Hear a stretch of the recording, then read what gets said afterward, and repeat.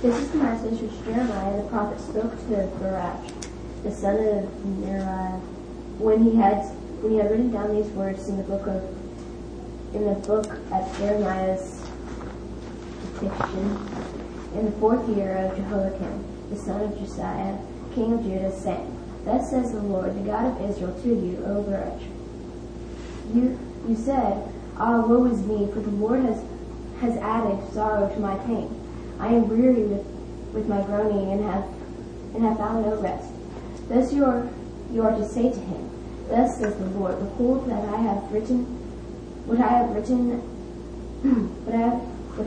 built, I am about to tear down, and what I have planted, I'm about to uproot. That is the whole land. But you are seeking great things for yourself.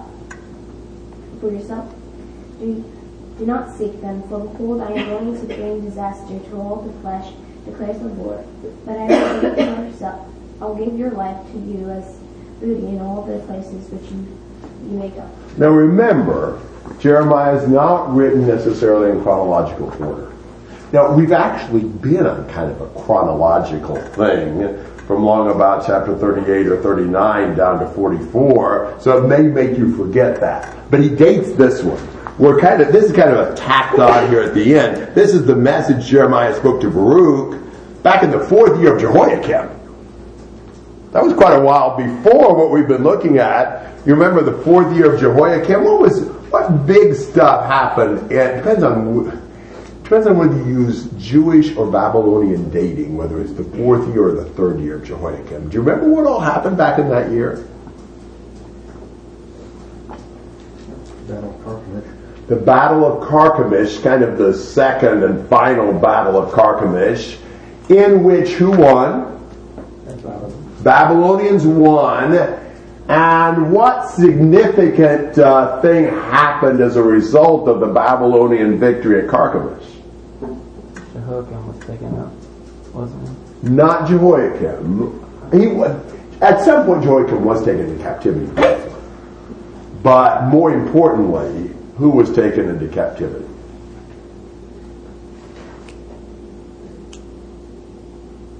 In the book that bears its name, it's the 3rd year of Jehoiakim. Daniel. Yeah.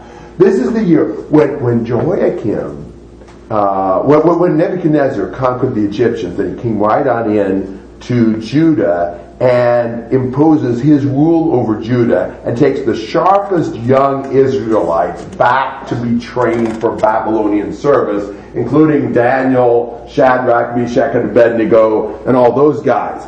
That's in this year that the Lord speaks to Baruch. And this is the message that he gives through Jeremiah. Every once in a while in Jeremiah, you've got specific messages to specific individuals.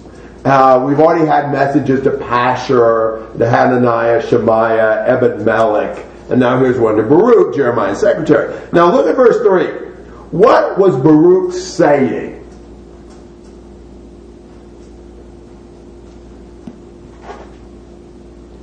Woe is me now, for the Lord has added grief to my sorrow. I have fainted in my sighing, and I find no rest. So what's he saying?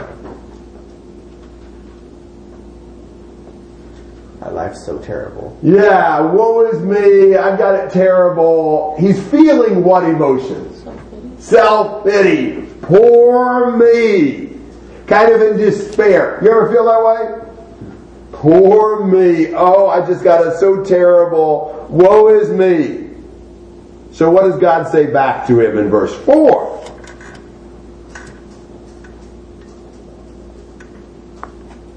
going to be worse for the nation. Yes, it's going to be worse for the nation, but I think not just for the nation. Really, God's saying in verse 4, it's worse for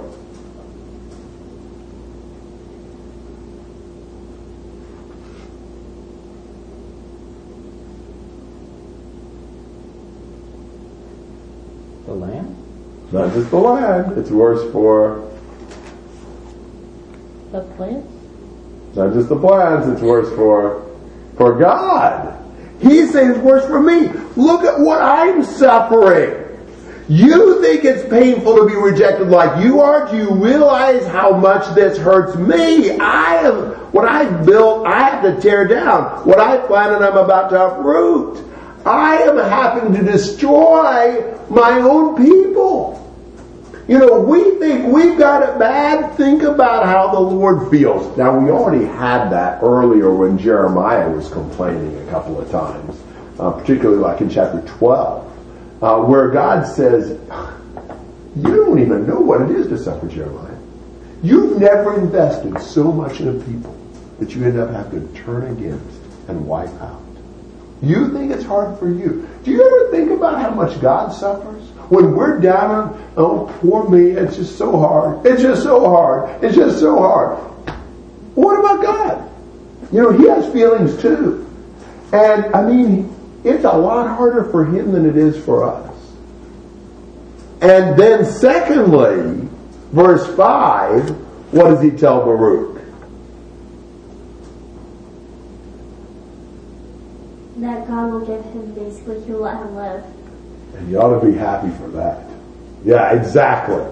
This is so bad. The fact that I'm going to let you survive it. Hey, be thankful. It could be worse.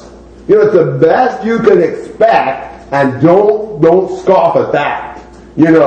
Sometimes, well, I've said this before, but I always remember this. Dad had a little plaque forever in his den. They said, cheer up, things could get worse. So I did, and sure enough, things got worse. But it's like, we don't realize how good we have it. Just overall, we have so many blessings that we don't think about. Do we sing, count your many blessings, name them one by one? Most of you sing that, don't you? You ever do it? Or do we just sing to do it? If you really stop to do it, and you stop to think, what are the blessings God has given? What are the ways God has really helped me? What are the good things God is giving in my life?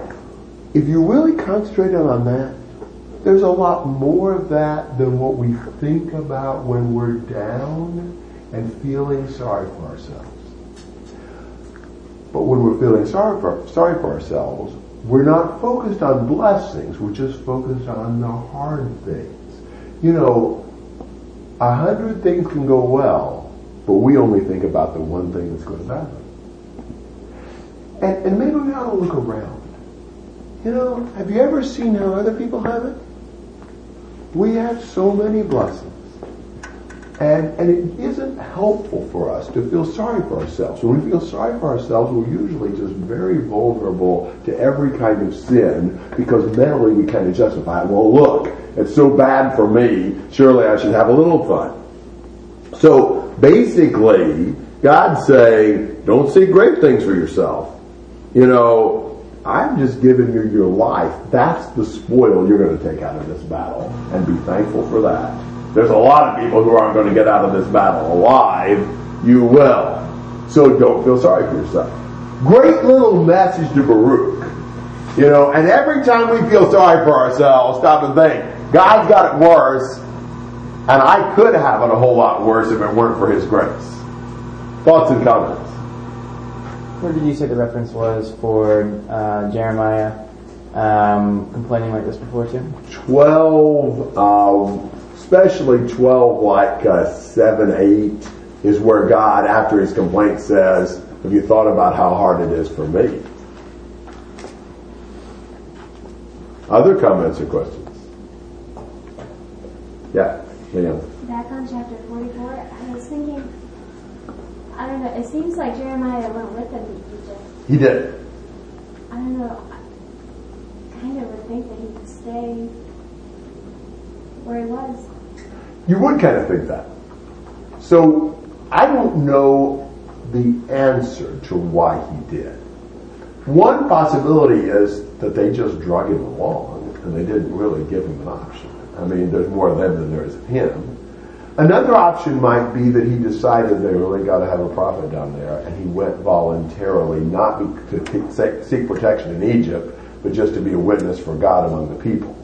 I can see those two options. I'm not thinking that Jeremiah had any idea of going to Egypt for protection or because he thought it was a wise idea. So either he was doing it against his will or he was doing it just so he could continue to tell them the word of the Lord. That's my guess. Good question.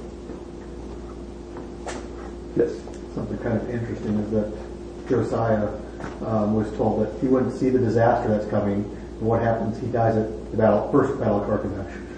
And here we have Baruch, that he's seen these disasters and God lets him live. And in my mind, it would almost be better in Baruch's mind, just let me die. Don't let me see all these things. So there's both a blessing and, in some ways, it's a negative as well to continue to live in this case. Yeah, in this case, I think Baruch would have been happy with that. Yeah. But you're right.